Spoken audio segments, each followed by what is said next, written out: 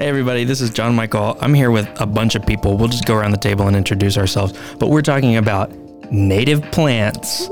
So let's get started. To my left, we have Jillian North. And what do you do here? Water conservation specialist. Why are you on a podcast about native plants? Because I love native plants. Yeah, everybody knows it. We all know it. Yeah. So that's why she's here. And then I'm Hilda. I'm with community engagement section here in the water department. And Michelle Birmingham, conservation specialist. And me. So I'm just going to ask the group, what's your philosophy on native plants? So you're looking at me first, so I feel like I should answer first. And You're the biggest native plant fan. We already went over that. So my philosophy on native plants is that they are preferable and largely superior to the plants found at most large-scale home goods stores. Part of the problem that we see in the environment is the invasiveness of some species and the detrimental effects that go along with them that could cause harm to our environment if they persisted, simply because we think that they look good. So I think that native plants also look good, but can withstand drought and things that are, that we experience here.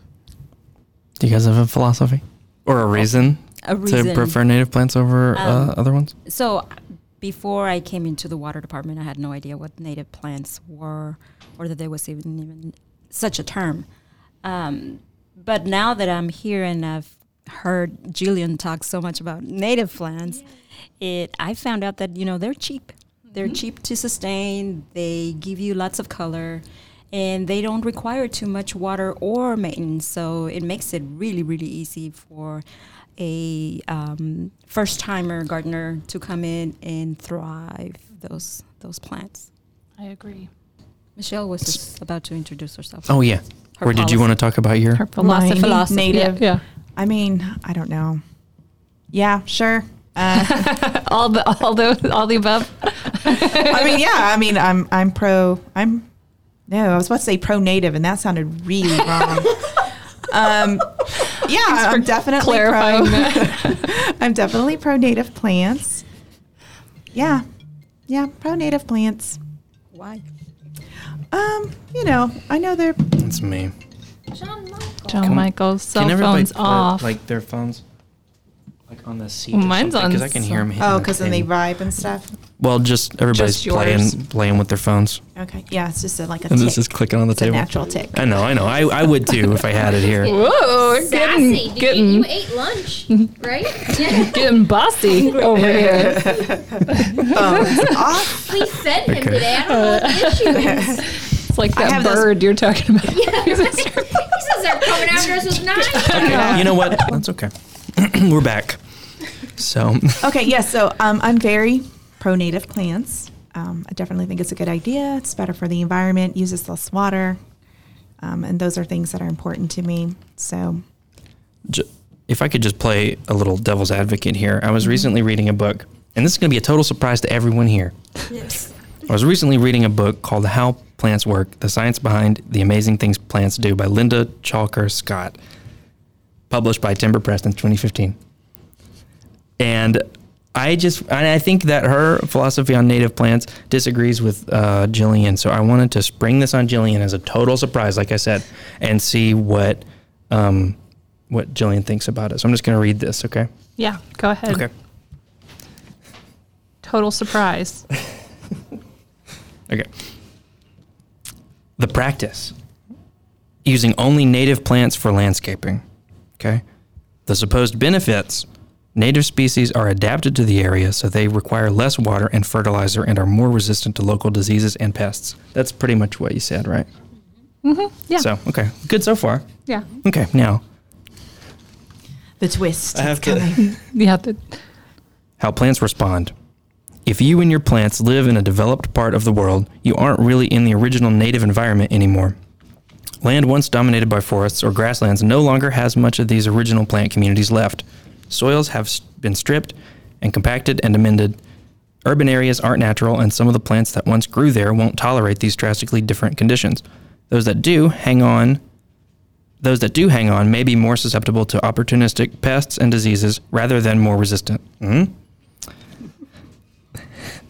And stressed natives may well require additional water, fertilizers, and pesticides in their struggle to survive. Limiting one's garden to strictly native species can decrease your plant diversity, which in turn limits the diversity of birds, insects, and other nifty animals that can enrich your landscape. Instead, make room for some wisely chosen non-invasive ornamentals that can improve species diversity, provide resources for wildlife, and be aesthetically appealing. Dun, dun, dun. Yeah. Whoa. Right? Did I just drop a bomb on you? That was a bomb. Okay. Yeah. That was a truth bomb. What do you think? Well, okay, so can I post a disclaimer that I did research this just a little bit, even though I'm going to cut this out. Even though your question was surprising. Okay. Can I just tell everybody that and it's just you and me, listener, they can't hear us. I redacted a PDF of the questions I sent to Jillian, and she somehow got around it and read this in secret. So this wasn't a surprise. I'm a detective now. That's why I'm in a bad mood, in case you can't tell. Can hear it in your voice. No, so I can see the point that the author's trying to make about the soil profile. When they go in and they clear a development, obviously they strip down that first layer of soil, and so anything that they put back is usually a generic topsoil. So I understand what the author's trying to say there. I do disagree, and I do think some of that logic is a little bit misleading. I don't know if everybody else agrees, but I don't agree that because the soil profile of an area has changed that we should encourage further ecological damage by planting non-native plants. And it's true that some colonies of species have developed over decades, if not centuries, and that with urban development comes a disturbance of the very environment that these particular native plants rely on. But I don't think it follows that we should continue the practice of building upon the different conditions that the author suggests, like urbanization, more concrete, permeable surfaces. We should be doing what we can to reduce those things. Because when you go in and you may change the soil profile, but a plant doesn't exist just for itself. It doesn't exist in a microcosm. It's not only about the soil. It's about the birds and the bees that rely on it. It's about, the climate conditions that are in that area. Native plants are adapted to these things. And not only are we choosing these plants because we think that they look good and they'll survive, we're choosing these plants because it supports the entire ecosystem of the area. So native plants, can withstand drought and less water. And that's, yes, initially they may need pesticides and fertilizers. I don't necessarily think that's true, that they will need more pesticides and fertilizers. I think that all of those things end up in our waterways and that we should be doing what we can to reduce our use of those. But yeah, so I think that, it's almost like saying that, we're throwing gasoline on the fire almost, or like it's too much of a bad thing, Well, just because if everyone chooses non-native plants, then the bees, the birds, all of those animals that were here before us, they're not going to have food sources. They don't even recognize a pansy. They're not going to recognize a pansy to eat, or they're not going to recognize, so it's really just kind of about supporting the ecosystem that's in place. Well, she doesn't advocate only. She's not saying get rid of native plants or whatever. Right. I think, and that to that point, I think it's really just throwing gasoline on the fire. Like I was saying, choosing non-native plants over native ones, it's just furthering that ecological damage that if everyone selects mostly non-native plants like you find in a home goods store, then we're not going to have as many food sources for butterflies and bees, and nobody wants to go out in their yard and look at a wasteland, with no, butterflies and so last night, I have to tell this story. Sorry, I know I'm talking a lot, but I have to tell this story. So I grew up catching fireflies. I would spend hours outside catching fireflies, and I loved them. In my husband and I's, in our wedding, we had everyone do a firefly, thing. They stamped their finger in yellow ink and put it on a like on a thing, and then they were all fireflies around this little mason jar with me and Garrett's fireflies in it. And so I love them. And I hadn't seen them in a long time, mainly because a lot of the habitat has been destroyed. Last night I saw fireflies, and I was really excited by that. Sorry, side story. No. I want to add something to that, which I think also. So another aspect that I don't even think she's even considering is if you are, and I know she's not completely non-native, but she definitely mentioned the word ornamentals and having those in your garden.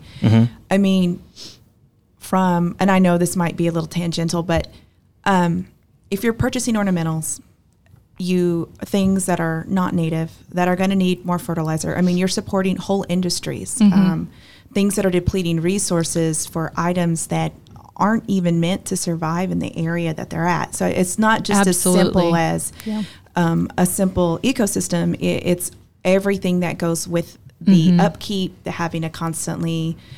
I mean, is this lady owned by some Florida plant industry? You know what I mean? Is she in Seriously. big fertilizer? Is she in the pocket of big fertilizer? Some stock market, some shares in the fertilizer industry. I mean, seriously, having to rebuy plants over and over, it just doesn't really make sense. If I can just pop a disclaimer on her, is that she lives in gardens in, I think, Seattle. Okay, they get a lot more rain than we do. Now, she's writing to a general audience, but she's not having to deal with the kind of drought conditions that we have to deal with here in Texas. That's not even a consideration. Yeah. And I to that point, even, I mean, the truth is that North American native plants are disappearing at an alarming rate. And so anything that we can do to conserve those species, I think, benefits the whole, ecosystem, even in our area, just, in North Texas. And how she was talking about, basically like this is urban. So what's the whole point? That's completely false, because the truth of the matter is if you have properties that have native plants, they can act as bridges to larger areas, to larger forested areas, native areas.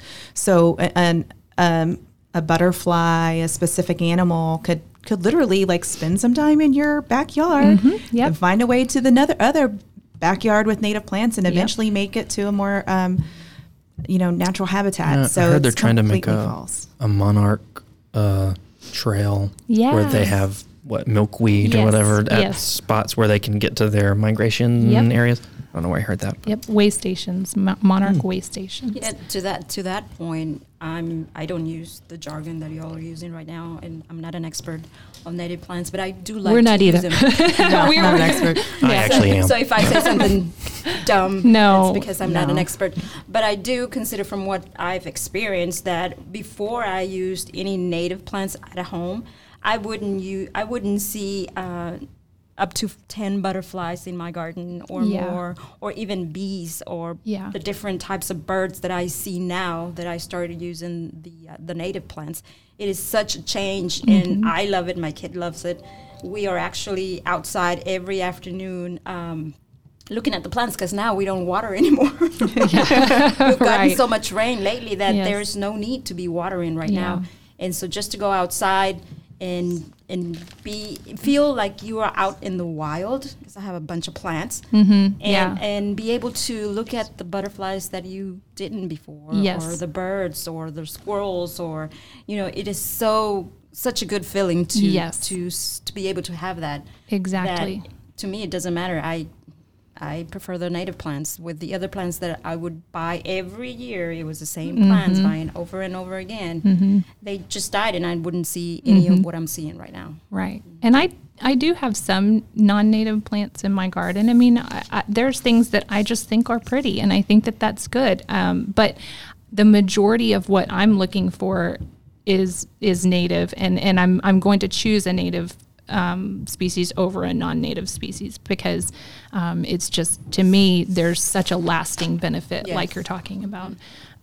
But I don't think that necessarily like a homogenized landscape where there's a monoculture, is a good environment for anyone. And it's also, I just don't think aesthetically pleasing. Also, grass, I mean, it's not that simple. I have horrible grass right now at my house, and it looks horrendous. And I don't think I converted one area to native, And I just took one of our water saving seminars, and like it started clicking because I finally had turf to work with. Yeah. And, I was figuring out, I really thought I could get away with not doing pre-emergence. I didn't want to do fertilizers. Like, no, I'm going to let my grass just be. And it literally is the worst looking grass in the entire neighborhood. So nobody from a neighborhood is listening. No, it really is. But it kind of clicked, like, this needs management. I mean, if I want my grass to look nice, I need to throw down a pre-emergent twice a year. I need to be adding nitrogen to my grass at least once a year, which is things that I found out. And so, in other words, it still takes maintenance. Yeah. It still takes time and care. And if that was all native, I wouldn't need to do almost any of that. Right. I have all native turf, and I can tell you that I have not done anything. Yeah. Since What kind of turf is it again? I got the Zoysia Palisades. Palisades. Yeah. And so I placed it. I replaced the entire thing. Actually, my puppies kind of helped me do that. 'Cause they came in and they tore down everything. And I got the Zoysia maybe 2-3 months ago, and thankfully it's been raining. I have not done anything to it, and it is just flooring. That's awesome. Have you had to cut it? That's great. I have not cut it. Oh my goodness. See, I hate cutting grass. That's the worst thing. Yeah. Nobody likes cutting grass. And the maintenance that goes into kind of like the lawns that are just one type of turf grass. I mean, if you had an entire yard of that, then you would have to be constantly worried about weeds and, all kinds of things. But it sounds like that's a really good alternative. Oh, yes, it is. Yeah. And then in front, I have a ground cover, so I don't have to worry about any cutting at all. That's great. All. I'm jealous. So you know what, Linda? You just got burned. No. I was like, who's Linda? Yeah. I'm probably going to take John that out. Michael okay? First name. Yeah, dropping the first name. I'll probably take that out. So what's everybody's favorite native plant, if you had to pick one? Nandina for me. Oh, yeah. It's like choosing favorite children. Knockout roses are good too. Yeah. Did you say favorite plant? Just any favorite plant? A native plant. Man, there's so many. I'm a prairie girl. Like, I'm a prairie girl at heart. I love the prairie grasses, the prairie wildflowers. And so one of my favorite wildflowers that I see pop up, and it's almost like you have to search for it. It's called Romer's mimosa, and it basically looks like a plant out of like the Lorax or something, or Horton Hears a Who. Yes. Like, it looks like it's out of Dr. Seuss, and it is just the most gorgeous little plant, and it smells like cherries. Like, it's just wonderful. But it's really only found in, like, I've never found it in like a garden store. I've never found it at a box store. So you kind of have to go out into the wild and kind of look for it, out in the prairie. But that's one of my favorites. Michelle? My turn. I really like the blue salvias. So like the Mystic Spires. Yeah. Mm-hmm. Those are one of my favorite. Perfect. They grow really large, just blue. And I didn't know this. And also, and I'm really not trying to do this as a plug, this is totally happening again. In one of our water saving seminars, I didn't realize that blue is technically not a color that plants are. They're all shades of violet. Mm-hmm. But even then, that color is really rare for plants. Mm-hmm. So I think it's okay if you plug our own stuff on our own podcast. Okay, I think that's fine. True. Yeah. We're not making any money. I'm not like a corporate shrill, so I just didn't want anybody to get confused. But it just kind of keeps. I've learned a lot from our classes from having to sit on them for 5 years. So.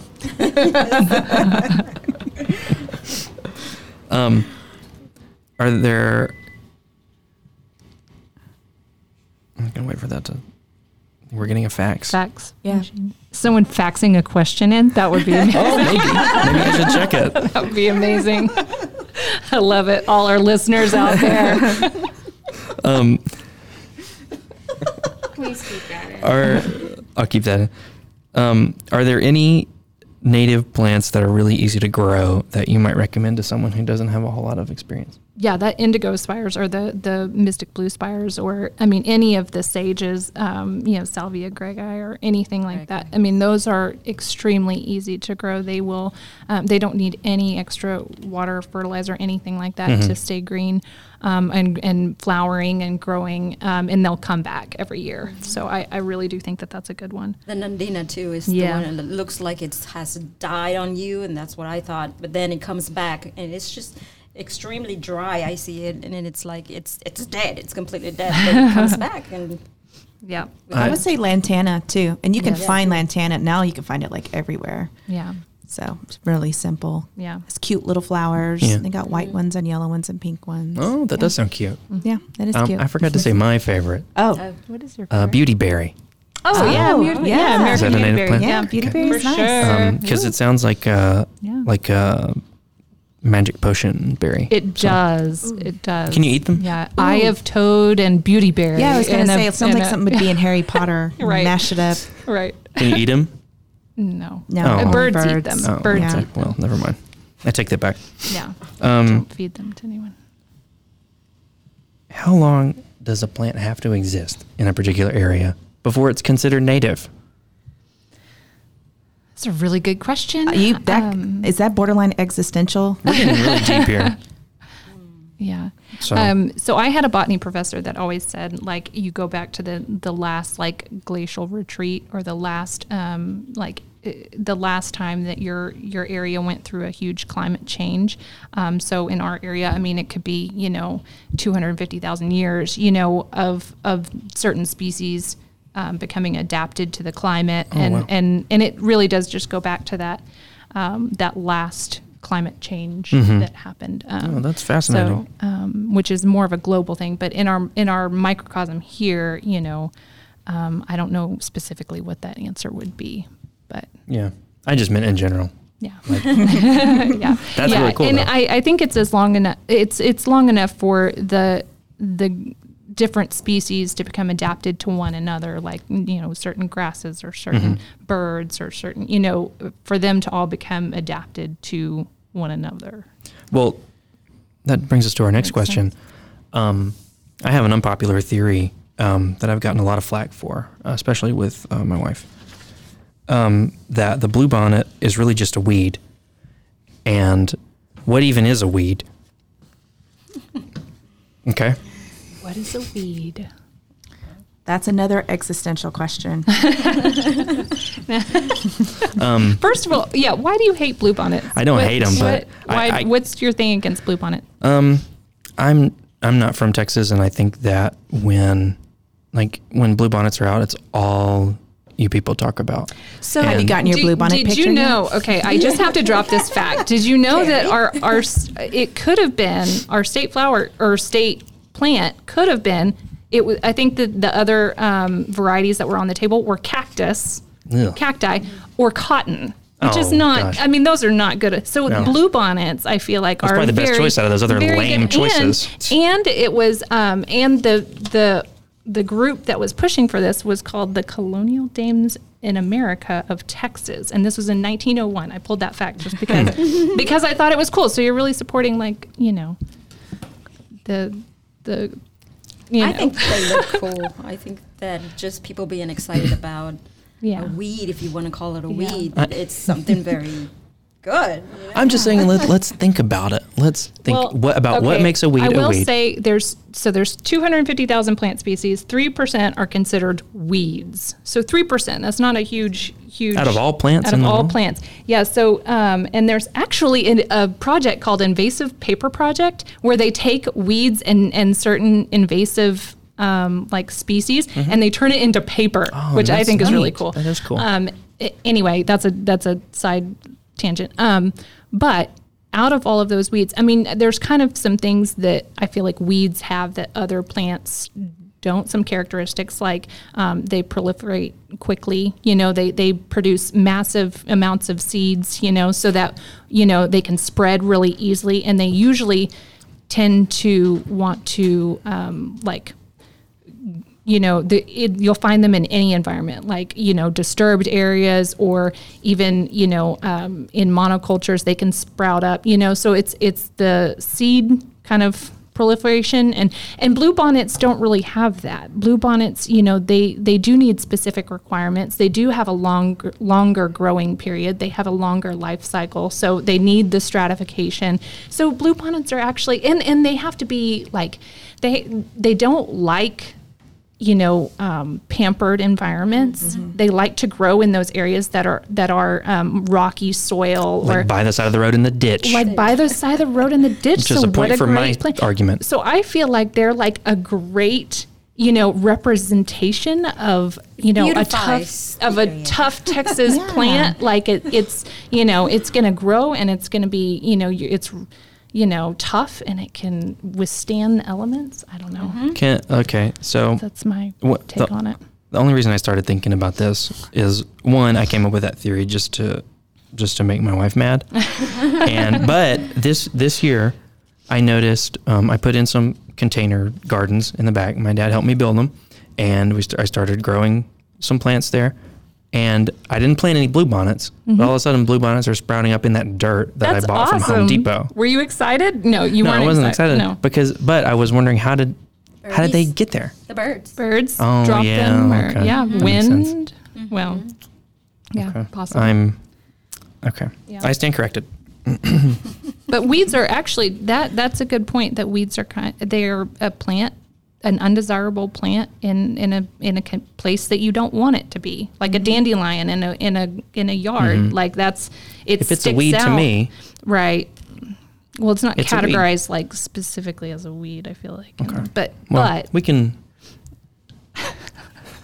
I don't really believe that it's a weed, but I'm just trying to play a little plant devil advocate.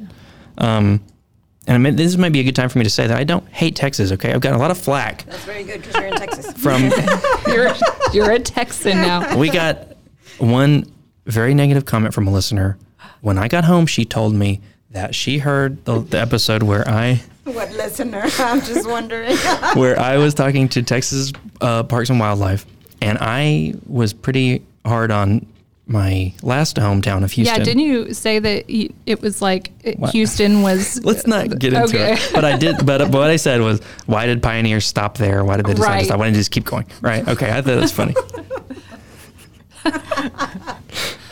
And so she pointed out that I was a little bit hard on Houston, and I just want to say some things that I like about Houston. Okay, just real quick. I like the Astros. Okay. I worked at the Space Center for a little while, and I got to meet Gene Kranz, the Apollo 13 flight director. Oh, nice. Twice. Two things. One of my favorite rappers is from there, and I met him. Three things. Bun B. So I'm gonna shout out to Bun B. Who's is that? It's you again. Phone off, John Michael. Yeah, my wife is from Houston, and so it's 4 things, 5 things. 4 things. Yeah. So you fixed it that way. Yeah. Okay. Yeah. Okay. But now we're all good. I can stop getting hate comments when I get home. Yeah. Okay. What are some particularly harmful invasive species that we need to be on the lookout for? Honeysuckle. Really? Honeysuckle, It's everywhere. It's everywhere, and it's invasive. Yeah. Yeah. There's a coral honeysuckle that's native, and and it actually has a massive benefit to birds, but and hummingbirds. But the Japanese honeysuckle is a non-native that's particularly invasive, and I mean, there's a number of others that aren't coming to mind right now. But the bamboo, I know it's not Bamboo, native. The yeah, Bamboo gets out of control. Mm-hmm. You gotta be careful with that Heard bamboo. it's tricky. Are there any really weird plants that you guys are into? So I have, just because you've seen my office, I have air plants, Tillandsia, and I really love those especially for an office environment or an indoor environment, just because they're low light, and they air plants don't need any. They're epiphytes, so they don't need any. They take water out of the atmosphere, like out of the air, and they don't need any like really extra watering other than soaking them every now and then. So I really love air plants. They're really fun. Do you guys have any weird plants? Not weird, but I just started my loofahs. Yeah. I love that. My loofahs are sprouting, so I'm very, very excited I shared some seeds with Hilda last year for some loofah seeds because I was really excited. So I had never grown them before. I knew that they were, they're plants, they come from plants, but I had never grown them before. Like the ones that you find in the store are really just a big, it's a big gourd. It looks crazy. Like a gourd. And I had all these extra seeds after I had cleaned the loofah and cut it up and everything and made it into so that it was usable and dried it and everything, and I had all these seeds. So I'm glad I'm glad that those are taking off. So I lost the season to plant them last year, and so this year I started them. So I planted several seeds in the soil. Mm-hmm. Those didn't give anything, but then Dottie on Facebook recommended me starting them inside. So what I did is I had a paper towel, and I damped those, put the seeds in there, and just left them near the window inside a plastic bag. Yeah. And sure enough, all of them sprouted. And so I made the transition yesterday into the soil, and so they're doing. Yay! They will climb everywhere. Yeah. That was one of my other questions. What are some ways to increase seeds germination rate? And that was the exact technique that you told me to use on my hot pepper plants. Yes. I got some Carolina Reapers growing. I got some kind of ghost pepper. That is pretty all cool. The hot ones. Yeah. Yeah. And it worked. So they've all sprouted. They're good. Getting up there, so I got to transplant them. Yeah. Yeah. That's awesome. I'm glad that worked. Yeah. So so you put them on a paper towel. Yep. Sandwich them, right? Soak them or sandwich them in a paper towel. Sometimes if you soak them overnight, it helps. And then you sandwich them in a paper towel so that they're fully covered, and you keep the towel kind of moist. And sometimes you can like tape it to a window or like in a sunny location, and make sure that it stays moist until they germinate. And then put them in the ground or put them in a pot, What are some? Maybe nobody will have anything to say about this, but what are some ways to? No, wait. Are you saying this is a question that wasn't on your list? Because no, it's on my list. I don't know if I can deal with any more surprises. I think we've already covered this, but what are some ways you've used native plants in your landscapes? Oh, great question. So we. There's a number of different ways that we have, that I personally have incorporated native plants into our landscape. I started this year. I moved into a new house, so it's the first kind of year for me to start getting things established. And I took out a lot of things that I didn't like that were non-native. And I kind of had a row of standing cypress, which is a really tall prairie flower that, hummingbirds love. And I mixed those in with some gay feather or liatris. And it's just beautiful. Those are blooming now, and they're great. And they'll just continue to kind of, kind of spread out next year. So I'm really looking forward to that. But one of the things that I had in my front yard, my front porch had these boxwoods that were they really didn't have any benefit to them, no ecological benefit really. I mean, and they were just kind of blah, like they're just kind of there. And so I took those out because we had an opportunity to participate in this program called Garden in a Box, which we're really excited about. And I actually don't know if I can promo this yet exactly, but so you might have to take this out. I think that we can. When is this going out? I feel like that's a question that happens on every podcast. Someone's like, when is this going out? So can I? But if it is, you can cut to the part where I say there's going to be a program called You Plant It, and it's a Garden in a Box program. And so we were able to get demonstration gardens going at a number of different locations. Everybody here, got to plant, the different varieties that they're going to use in Garden in a Box. They've got a number of different designs, and one of the designs that I chose was for that front planner, where I took out all of these boxwoods, and it definitely took me all day to get those out of the ground. But I did it. And I installed one of the Garden in a Box. It's got a ton of different milkweeds. It's got, so many different varieties. Rock rose, mealy blue sage. Coreopsis. A ton of different plants that are going to be really cool looking when they fill out. Just from a PR perspective, they should really think about doing a rebrand on milkweed. Change that name. I think people would be more willing to grow it. Oh, because you don't like that name? It's not about me. It's about the public perception. The brand. Yeah, it's the brand. Yeah. Well, so you think I'm just being stupid. Yeah. Did you have anything else to say? Well, some of the different types of milkweeds 24th. are called like butterfly weed. I think that's a pretty name for. That's fine. It's still called weed. It's still like makes you think of a weed, but it's butterfly weed. It's a weed that butterflies like, but it's not a weed. It's a plant with flowers. And I think we need to make the point that when you talk about native plants, it's not just plants. You have trees and you have palms and you have all kinds of other plants. Yes. So whenever they think about native plants, just don't think that they're the ones with flowers. They're just Let's get to some serious listener questions. Okay, shoot. The other day, I put out a call for questions on social media. And if you don't follow us already on social media, you can follow us in English and Spanish on Facebook at Fort Worth Water and at Fort Worth Agua, and on Twitter at FW Water. We also have an Instagram at Save FW Water. So on Facebook, Gary Morris asks, generally, how can wildflower blooms be forecast from region to region? That's a great question, Gary.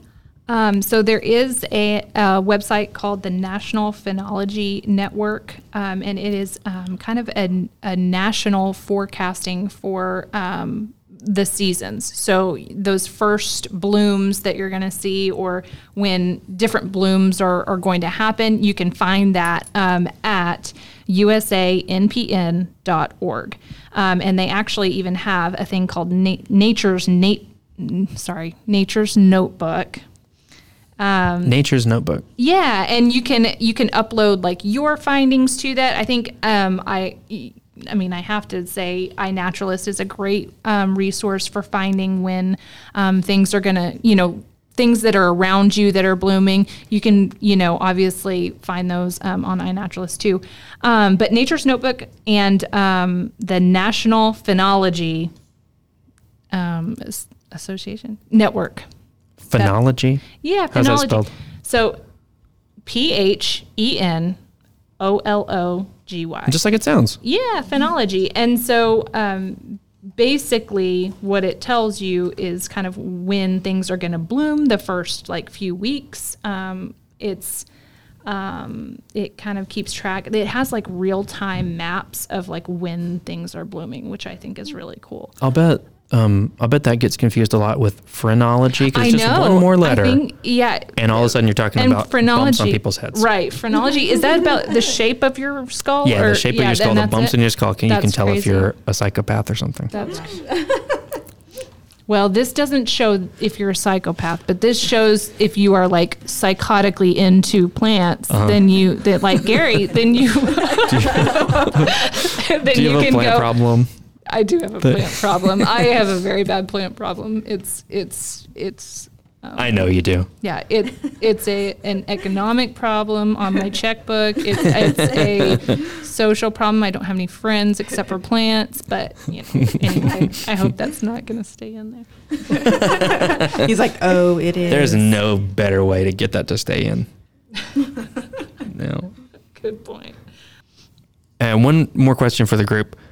Do you guys have any books that you'd recommend about plants or gardening in general? So this isn't necessarily about gardening, but it is a really good perspective on ecology and about the woods and forests and everything. It's called The Hidden Life of Trees, What They Feel, How They Communicate, and Discoveries from a Secret World by Peter Wallenben.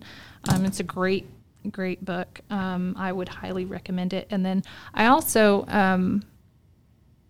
would recommend Botanicum Yes, that's a lovely book that I recently checked out from our local library for my children, which they have no interest in. But Jillian loved it. Oh, I saw that on your Instagram. Absolutely. I'm obsessed with it now, actually. It's just a wonderful, wonderful, beautifully illustrated book. Yeah.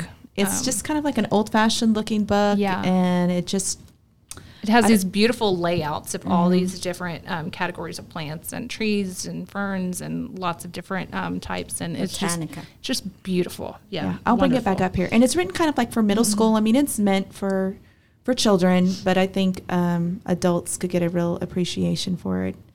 Especially, I think, if you want to, I know this is really nerding out, but if you're interested in learning the different plant, genus and species and classification, it'd be a good introductory book for that. Oh, that is really nerdy. Thanks. Yeah. Fun for kids and adults. There you go. We're laughing because 0.0000% of the population cares about that. I think though, Claire, but this is a way to get them to care. This book could do that. It is stunning. It is so good. The artwork is very so pretty as well. Yes. Jillian has been spouting off the Latin names of plants like I spout off Star Trek characters. Ipomopsis rubra. That's another plant that I didn't mention. Standing cypress. I love it. Actually, I did mention it because I talked about how I'm using native plants. I love that one. But I do like to throw in the scientific names just because I think I appreciate it. Yeah, it's fun. And that's how you actually know what the actual plant is, right? Right, because there's a lot of different common names. So how do you know if what you're talking about is what I'm talking about? Exactly. So it's inside baseball for plant people. You got to say the right That is very name. true. I wish there were more leagues for plant teams, instead of sports teams, because I would be all about that. Do you think there's a Linnaeus Appreciation Society? I don't know. For Probably. plant classification? Yes. Carl Linnaeus is a personal hero of mine. Genius. Yeah. But genius. Yeah, that's a good idea out there, maybe. It's a good idea. Oh man, I thought I was a nerd. I thought the D&D podcast we're planning is nerdy. Well, this might be nerdier than that. That's gonna get real nerdy too. We're just might throw it all in there. We'd play it like Pokemon cards, We'd bust out with our plant and our Latin names. Yes, I'm all about that life.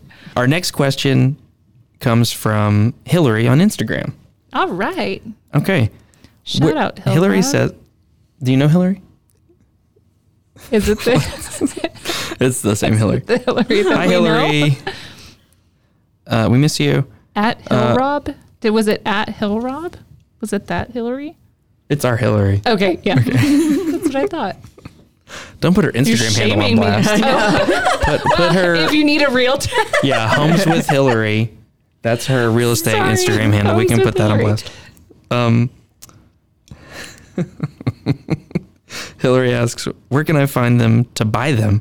I think she's talking about native plants. How do I know which ones to buy? Great question. I tried to say it like Hillary. she would.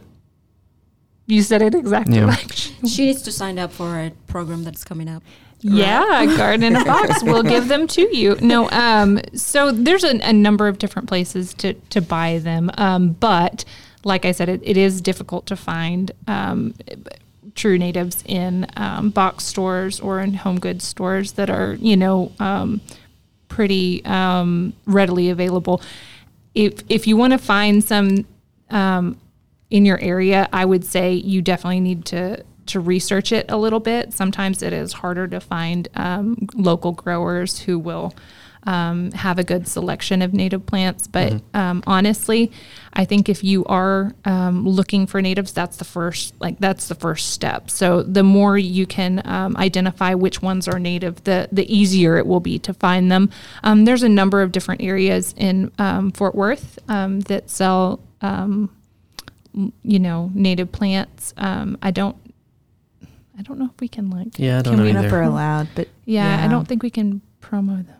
But I would just Google local plant stores. Yeah. All of them that I'm aware of do have some sort of online presence. And even if they don't have if you're unsure about the native plants that they do have, you can always ask them and develop a relationship with them and say, can you order this plant material for me, or can you get these varieties for me? Because a lot of growers, if you're going to give them business and if you're going to come back time and again, then they will go that extra mile for you. And I know for me, I really like to find seeds and start growing from seed, just because you can get a lot more varieties that you normally don't get in a store. And you can store them for a long time. So if it doesn't work out one season, you can always go back and try again. You just have to start early. So that's kind of the trick there. You have to start way earlier, and it takes a little bit more effort.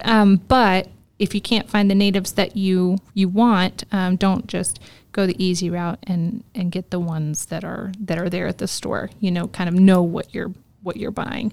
There's a really good little plant list. It's top 100 plants for North Texas that AgriLife or Water University also put together. And it is a great resource of native and adaptive plants. And they come in little box sets, so you can actually get them online at Water University. And I like to pull out all of the cards that I have in my garden, and then the next time I go to the store, I buy something that's not in my garden. So you take the cards with you? I do. I've got them. Well, and that's the point. I have them in my car right now. That's the point. Is that they're portable, they're easy to find, and they base their plant selection partially on ones that are easier to get in in-the-stores. Right. That's fun though. I like the idea of having those cards with you. So to answer your question, Hillary, if you're Hillary, you can just text Jillian and she'll tell you. Yep. But everybody else can do all the stuff that she just said. 817.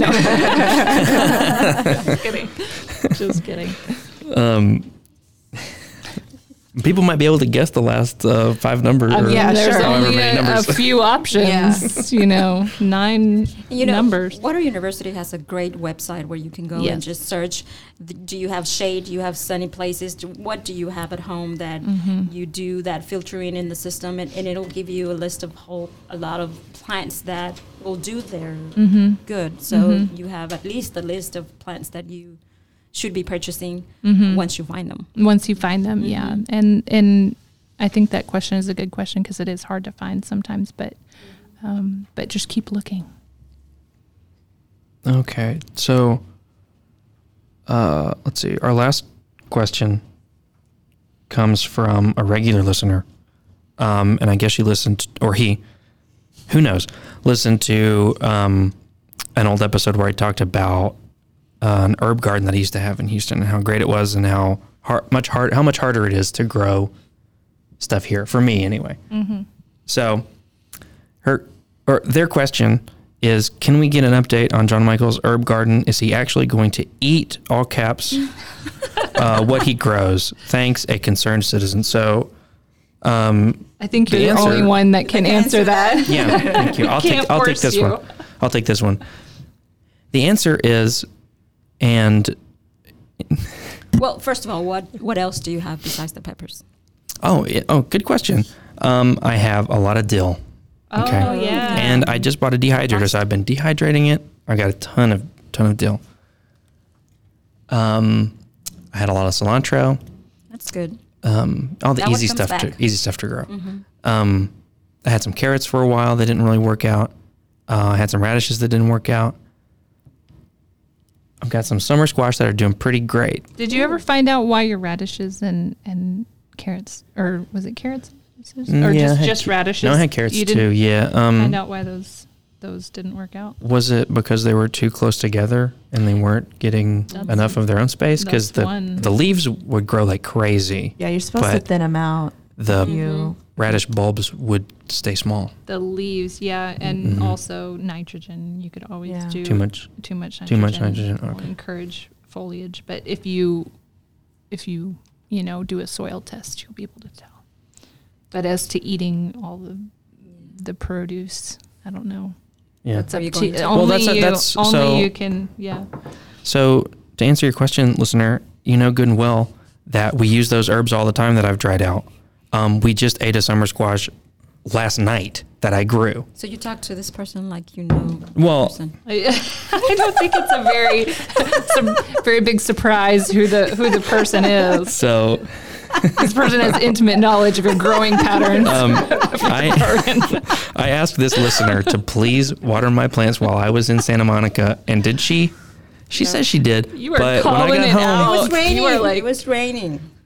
Yeah. You know. it was raining Yeah, here right. while we were in Santa Monica. Yes. You don't Okay, need to well. water right now. Right. Well, You're saying anyway, does that answer your question, listener? I think that's all we have. So you don't eat all your produce, or this is Well, aside so- from the question. You can block this or block, like cut this out. But Well, the what- carrots and the radishes didn't work out. I mean, we got maybe 3 radishes that So were. is she more rest of them were bothered really- that you have things growing that? Is it the waste of the produce that bothers No, her? I don't. Or is it I don't the, waste it. Oh, I think so she has this like running thing that she thinks that I don't like to eat vegetables, which is not true. I just don't prefer them. Okay.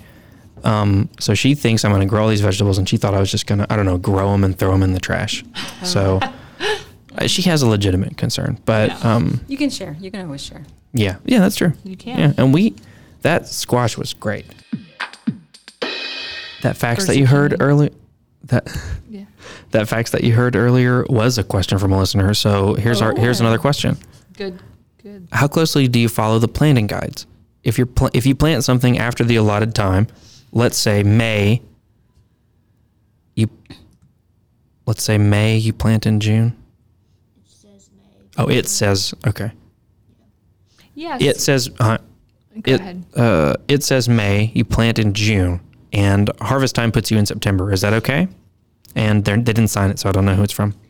I think if it grows, it's okay. Like if it survives and can withstand, a lot of the times the growing season is for a certain germination time frame that certain seeds need for, temperature requirements, different light conditions. And so that's kind of how you get that seasonal pattern. And it's my opinion that if, our seasons can change, some are longer, some growing seasons are longer than others. And so I think you can always play with it. You can always try. And I think trying again until it works and until you find out the right growing season for those plants, then that's the best approach. But I mean, I think you should always try and follow it as closely to the guidelines that are on the packet, or that are on the back of the packet, or